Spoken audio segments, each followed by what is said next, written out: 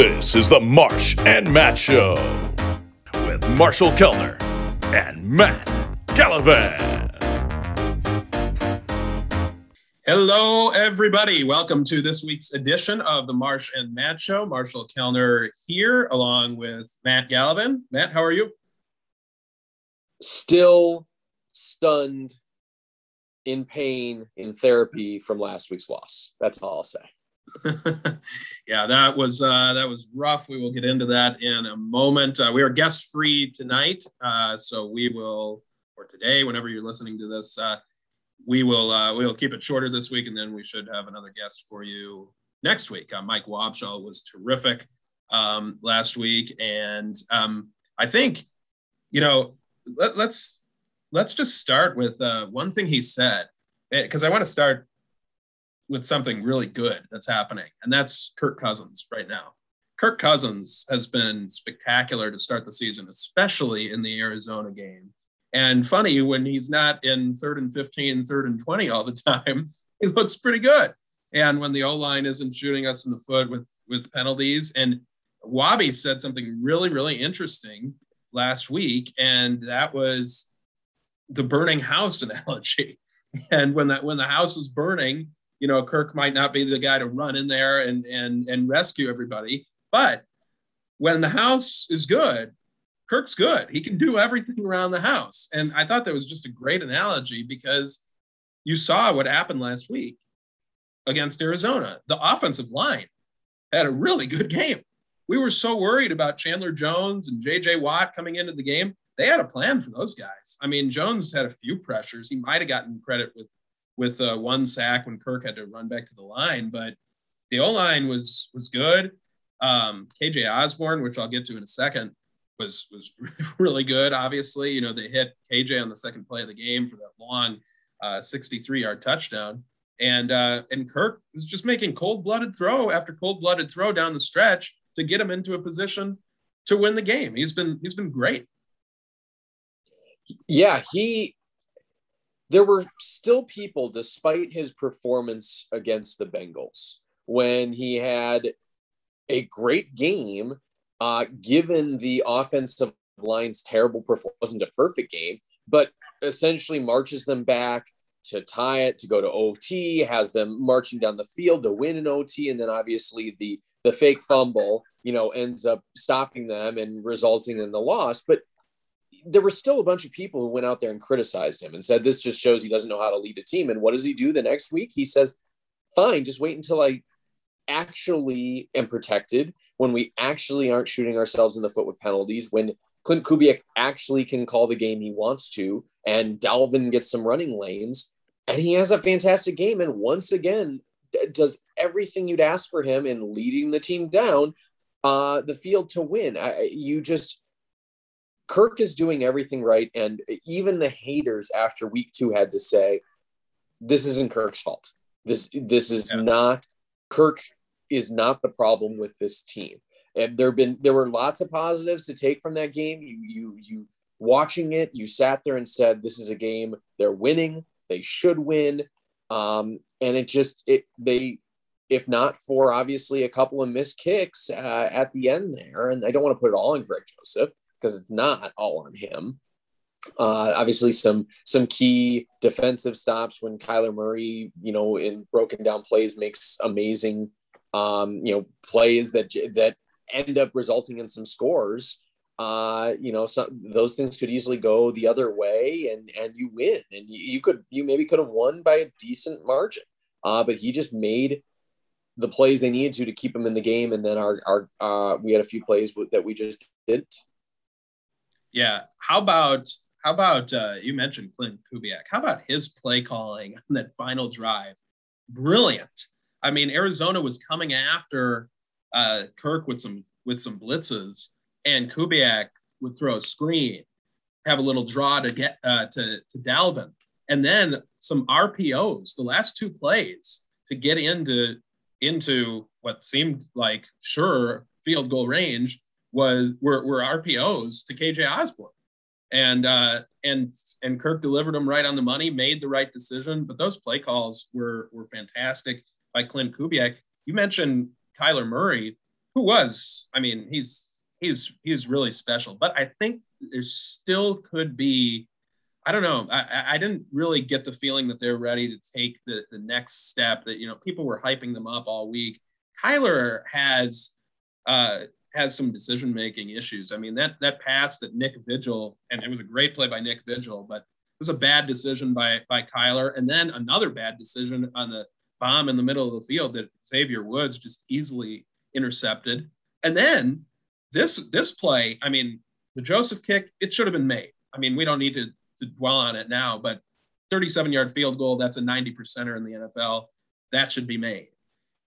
But it may not have even come to that if two other plays were made by the Vikings, one offensively, one defensively. The Jefferson drop, what may have been pass interference, but a pass that he normally would catch. Certainly, we saw him last year. Perfect throw by Kirk. Another one, maybe his best throw of the game, honestly. JJ catches that with over a minute to go inside the 20, and you pretty much have the ball game there. But you mentioned Kyler Murray, and I thought of this. How about the fourth down when Zimmer dials up a perfect middle blitz with Harrison Smith? Now, Zimmer said for some reason this week that he would like to have that play call back, but I thought it was good. Harrison got through on the middle blitz, forced Kyler to throw it off his back foot, and Christian Kirk was open because he beat Mackenzie Alexander on the inside. And listening to the radio broadcast over the TV during the game, Pete Bursich said you just cannot get beat on the inside there in that situation. And Mackenzie Alexander did. Kyler just hoisted it up. It was a good play, but hoisted it up carelessly off his back foot and, got rewarded because of a breakdown defensively. Too many big plays given up by the Vikings defense. And that was the biggest one. It was. There was also the long touchdown pass after he was running around, a bunch. So, I mean, I will say two of those big plays, the long touchdown pass was on a broken play. The fourth down, I mean, as you talked about, yes, there are things the Vikings could have done differently, like Alexander not letting Kirk get to the inside. But, I mean, you got to sometimes also tip your hat. I mean, how Murray makes the perfect throw there with Harrison Smith in his face. I agree it was a great defensive call. Sometimes that stuff is going to happen. There still are too many big plays. The defensive backs, Woods, continues to play well. It was nice to see Dantzler out there playing. Peterson didn't seem to have as good a second game as he did a first game. And Breland continues to struggle. They got to do some stuff in the secondary because of all the big plays. But I mean, the best sign as a Vikings fan that you were looking for in this game is how nice was it to have Danielle Hunter back sacking the quarterback? Yeah, that was awesome. I do disagree on Peterson a little bit. He lost DeAndre Hopkins early in the game. Hopkins didn't have a catch after the first 6 minutes of the game. So Patrick Peterson was not picked on. I mean, they're picking. I was surprised they weren't picking on Breland more early than they started to. And he's been limited in practice this week with a back injury. But yeah, to your point, Dantzler came in, and of course Danielle Hunter. I mean, how about the one sack where he's chasing Kyler, and it looks like he hits a button on his on his body to make his arm extend 10 feet. He grabs him with one hand and then just hops on his back and slams him down. I mean, then there was another where he came up the middle and Kyler just went down. He didn't want to get hit by it. Danielle's back. And we were wondering, maybe he's not great without his hand on the ground. It doesn't matter. I mean, the guy is just nasty. I'm excited to see if Anthony Barr comes back in this. He might go because they might want to keep Nick Vigil on the field in nickel situations. So they may go to something like a 3-3-5 sometimes to keep three linebackers out there in nickel, and then you mix and match with three down linemen. Maybe Barr does some more rushing off the edge, like people have been clamoring for. But I think Vigil's been playing well, but Barr, and even in the run game, especially the pass game, but I think Barr brings just a different dimension, especially in the run game. Once he's out there, and he would be huge to have back this week with Russell Wilson coming in town. Barr is a guy you can put as a spy on him. You can make sure Russell doesn't break the pocket too many times. So I think having Barr back would be big.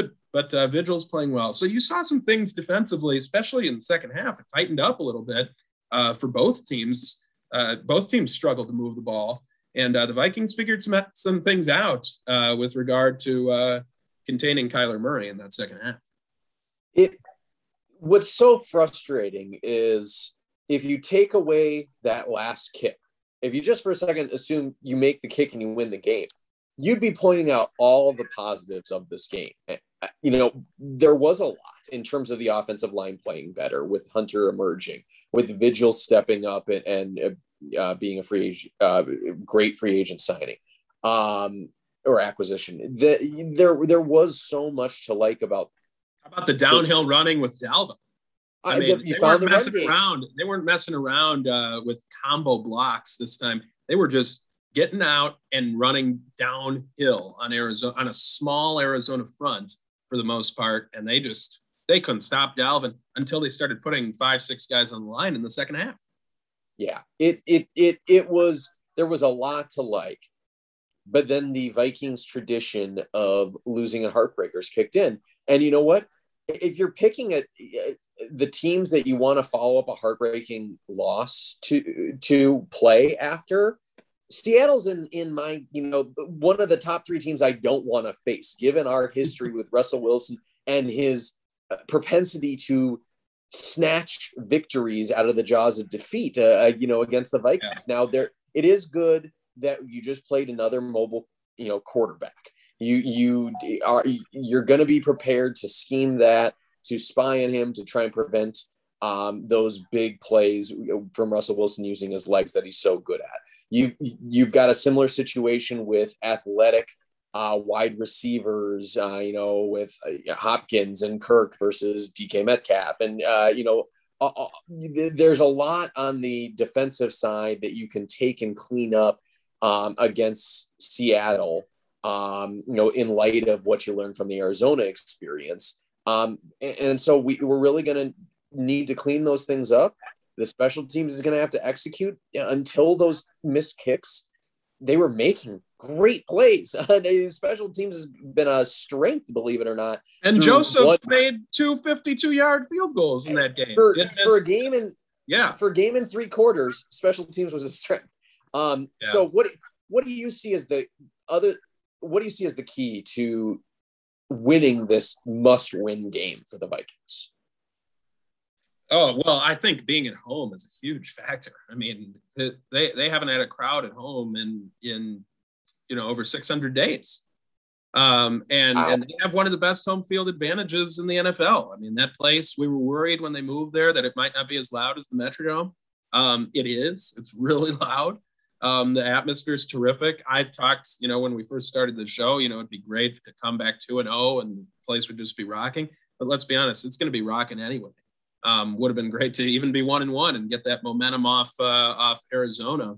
But yeah, I agree with you. Russell, I think, is 7-0 against the Vikings, including that playoff game, which, I mean, there were 2 plays in that game. Missed kick by Walsh, 2 really big plays. The missed kick by Walsh, and then that play where Russell dropped the snap and it was a bad snap. It went behind him. He fell on it, and Captain Munnerlyn took a bad angle and went for Russell instead of the ball, and Russell was able to roll out and find Tyler Lockett for a big play, leading to the only touchdown of the game. But how about last year? I mean, last year too, the Vikings had a 4th down to win the game, and I didn't think they should have gone for it. They kicked a field goal. They're up 8, but they had a perfect play call. Alexander Madison missed the hole. He hits that hole. He walks in for a touchdown. They win the game. So sure, you might not agree with the call to go, but people are always clamoring for Zim to be more aggressive. He was in that instance, and they had the perfect play on. It just was not executed. So And then Seattle gets a fourth down with Cam Dantzler, bungling the coverage on DK Metcalf. So that game it finally looked like we were going to win in Seattle. And again, the mythical Seattle football guy, that 12th man comes out and bites us. But I think being at home is just massive. And the desperation factor matters. And I think this team looked a lot better week 2 than week 1. They cleaned up a lot of the stuff. I think at home, as long as you can, contain the excitement, don't get too hyped up. But yeah, I think being at home is a huge, huge factor in this game. Unlike you, I liked that call last year against Seattle. It is not unlike the John Harbaugh decision that was so wonderful this year, where it's, trust your team and its biggest strength, to go out and execute. But yeah, I think being at home is really going to help pick this team up. I think Kirk has to continue doing what he's doing and not turn the ball over, because even, when he's had turnovers in the past that aren't really his fault, that seems to suck the energy. It sucks the energy out of any team, but in particular, this Vikings team and this Vikings offense, they seem to struggle to recover from turnovers, and it takes them multiple drives to get back from it. So I think Dalvin's health and how effective he's going to be, I think is a huge factor, because they have to have the run established to take the pressure off of Kirk having to do everything. It sounds cliche, but it's going to be, can they establish the run to relieve the pressure from Kirk and not having to, get into a shootout? And can that defense get pressure on Russell Wilson and contain him? If they do that, I actually like their chances this week. And, so what is your pick for this week? I know you're always, it's tough to do picks, but I just think they win. The desperation factor is huge. Let's be honest. You do not want to go to 0-3 with Kevin Stefanski and that squad rolling in here next week. You have 3 straight home games. You have to win 2 of them, and this has to be one of them. I mean, period. And ideally, you want to win all 3. I mean, you're playing Seattle, Cleveland, and Detroit. I know it's tough. I know coming into the season, we really thought they had to win one or both of those first 2 road games because of these tough home games. But ultimately, like, you're at home, you have to take care of business if you're a serious team. Cleveland's better than Seattle. So you drop to Seattle, Cleveland's going to come in here looking to dagger your season. And Stefanski would like nothing more. So this is critical. I think the desperation factor is real. It might be with Seattle too, because they just lost a tough home one to Tennessee in overtime. But I think the home crowd makes a big difference in this game, and they find a way to win. I don't know what I'll say on score. I think they'll continue to score. I mean, they're just scoring a ton of points, maybe 34. 31-27. So I believe it or not, I'm going to take the Vikings to win. They are desperate, but I think if Zimmer can calm them appropriately, what you say is, listen, our division's turning out to not be very good. If we take care of business at home and we take care of business against the division, this 0-2 start, not going to be the end of the world, not going to be the biggest deal. But you got to take care of business at home. And so it starts with this game. I'm going to go that the offense continues to click. And so I'm going to say the Vikings 35, Seattle 24. Wow, a big win. Nice. I like that. I think desperation comes through and Kirk continues to play well and put the team on his back. One other thing, we were texting about this after the game. You thought at first maybe they should get closer for that, because they did have about 30, 45 seconds there to get closer if they wanted to. They were on the 19-yard line. It was a 37-yard field goal. I thought it was the right move. I mean, I think most coaches in the NFL at that point, your kicker has made 2 52-yard field goals in the game. He made a 53-yarder last week to force overtime. Yeah, he missed an extra point, but that happens. I thought it was the right move because you never know what could happen. Fumbled snap. We saw last week a fumble that wasn't really a fumble, and they called it wrong on the field, and then they didn't reverse it. So you just never know. If you keep going there and say an interception happens, which I don't think was likely, they were rolling pretty well, but I think it was, when they got that last play to Osborne, I thought it's the ball game. So I didn't have a problem with it, but some people did. So I totally get your point. The odds of making that kick are about 90% in the NFL. The not real but called real fumble from last week would be exhibit A for why you don't run more plays. But the way I look at it is that Osborne play was deflating to Arizona, and Kirk was playing so well. The offensive line was playing so well. The run game had been great. And you still got a kicker who, while he's made some kicks this year, he's missed an extra point in the game. He hasn't played, consistently for 2 years. Go run some more plays. You got them on their heels. The energy's all in your direction. And I mean, I'm not saying you have to go and punch it in for a touchdown, but like the team's fired up. Read your team on the field and don't just default in that case to, the odds are that we make a field goal here. Just read the energy and say, okay, we're just going to go on a couple more plays. We're going to be smart with it. You tell Kirk, do not throw an unnecessarily risky throw here, and running backs just hold on to the football. And I think you can do that, and you might score a touchdown, or you might get it so that it is truly a chip shot. I don't see the point of running down a minute and not making it at least a little easier or taking advantage of the energy. Yeah, I could see it both ways. I think it was the right move. If the JJ ball was caught, then maybe it's a different story, because that was with much more time on the clock, well over a minute. And then I think at that point you go for the dagger. But hey, it's a moot point now because the kick was missed, and now they are in desperation mode. So we'll see what happens. Hopefully we're talking about a win next week. You wanted to talk a little bit about the very surprising news. We're recording this on a Thursday, and yesterday Gersson Rosas let go. I'll let you tee that one up. Some Timberwolves news here about a week before their training camp opens. Yeah, we haven't talked about the T-Pups very much. Not a lot of reason to talk about them, with it being the off season and with them being the just dysfunctional franchise that they are. And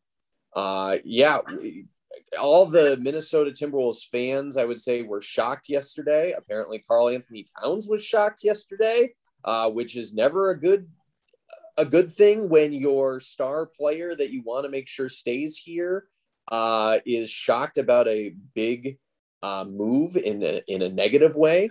But all the insiders seem to not be shocked about this. It's clear that there were some personal issues, there were some management issues, there was some dissension issues about moves the team should make. And you can't excuse what it sounds like is a very sort of hostile environment that Rosas maybe was running. But really, this comes down to just a continued pattern of mismanagement by Glenn Taylor. I mean, going back to, it's personnel decisions that were bad. It was hiring decisions on the management side that were bad, coaching and GM. Otherwise, it was the Joe Smith fiasco. Look, it's great that the team has stayed in Minnesota, and we're thankful to him for that. But the ownership change can't happen soon enough, because it's very clear that there's just dysfunction under this current ownership. And I think that this probably, even if Rosas was a barrier to trading for Ben Simmons, which the team desperately needs from an energy perspective, I don't know why you would try and deal with the Timberwolves right now and trust them in a negotiation with this complete dysfunction. What do you think? Yeah, I was really surprised when I saw the news yesterday. Yeah, it was a shocker. But then I read the piece in the Athletic by John Krasinski, co-wrote it with somebody else, Shams, and I can't pronounce his last name or remember it right now, but a big NBA reporter, and it was very well done, very well reported. And Krasinski just does an awesome job covering the Wolves, and seemed like this had been brewing for months. I mean, kept quiet, obviously, but it's really too bad because one of the reasons they let Tom Thibodeau go was because of how hostile the environment was and how tough he was to work for. And he was a decent coach, but not the greatest GM either. And for them to they brought in Rosas, and he preaches this family culture, but apparently that was not felt by a lot of people inside the organization. Now, it did say in that article too, there were some people who had Rosas's back. It wasn't like a unanimous thing or anything, but someone came from him with Houston and said he isn't who I thought he was. Someone was quoted in that. And I mean, other opposing front offices were saying, it was tough to work with the Wolves. Some of it seems like a little bit COVID related because, it's hard to develop that camaraderie in a front office when you're probably working remotely a lot of the time and all that. But it didn't seem like a very good situation and seemed pretty much untenable. But for that to happen a week before training camp is just mind-boggling. Glenn Taylor drove up from Mankato, I guess, to meet with Rosas and give him the news. Sometimes he's had other people do that kind of thing for him, so that was notable. That was a good nugget in the article. But yeah, I think, how did Karl Anthony Towns not know about it before it gets released to the media? I mean, what is Glenn Taylor doing? Like, well, and that's the part. He's a good man, definitely a good guy, and he's done a lot for Minnesota. They're huge humanitarian, lots of charity contributions, but it's been a debacle, to put it kindly. I mean, they're like the laughing stock of the league, pretty much. If you are Karl Anthony, despite all the good players they have now with Edwards and Towns leading the way. It sheds light. I mean, even down to like the issues between Glenn and KG, the most iconic player in the franchise, and that's just a disaster there. I mean, if you're Karl Anthony Towns, how is this not the last straw where you sit there and say, I don't care that there's the new ownership coming in. Like, what does A-Rod really know about basketball? How does that give me any confidence? They were already shopping for a new GM, apparently, really interested in Elton Brand, I guess, before they've even taken over. Like, it seems like a hot mess. And so if you're Karl Anthony Towns, at what point, do you not sit there and say, D'Lo's my boy, but I want out? Yeah, I will say, like, let's see who takes over. Definitely let's withhold judgment on that. But I also feel really bad for Chris Finch. Now, it was a weird situation when Ryan Saunders got let go last year, right after a road game. The timing didn't seem great. But Finch came in and did a very good job. Got high marks, and and Finch was Rosas' guy. I know. Rosas didn't want to hire Ryan Saunders, is what I've always heard, and that was clearly a Glenn. And clearly that was time. Clearly it was time for Ryan Saunders to go. He wasn't ready to be an NBA head coach, and he probably wouldn't have got this opportunity with another NBA team. Let's be honest. And hopefully he gets another opportunity down the road. But I feel bad for Chris Finch, because now what situation does this put him in? Even if he's a great coach, which by all accounts he may turn out to be and may already be, new GM is going to want his guy. So how long is Chris Finch on borrowed time? Very well could be. It's just and the players know that. The players know how crazy this situation is, and to be dealing with that a week before training camp, and now they're going to have to apparently they're announcing or they're introducing Mark Lowry and A-Rod on Monday in a press conference. Then they're going to have media day, and all the questions will be about Gersson Rosas and this whole situation. Chris Finch will be getting all kinds of questions. Just not the kind of atmosphere you want with training camp starting and a team that's trying to make a push for the playoffs this year. That's not what you want. So I would leave it with this: for all the tortured issues our teams have out there in the Minnesota teams, the Vikings always just lose in the worst possible way. The Twins can't win a playoff game. The state of hockey can't win, and Stanley Cup, although shout out to getting Kaprizov re-signed. But none of our sports teams are as dysfunctional as the Timberwolves. They make the other teams look like they are at the top of each of their respective leagues. That's how big a gap there is. And the Timberwolves, it's going to take another decade plus to try and right the ship disaster, in my opinion, because I think this thing is just going to implode on itself. I hope you're wrong there, because Anthony Edwards is sure fun to watch. So no doubt, hopefully he can move this thing forward. But a lot of work to do, and we will be done for this week, and we will talk to you next week with a guest, and hopefully be talking about a Minnesota Vikings victory. Enjoy the game on Sunday, and we will talk to you next time. See ya.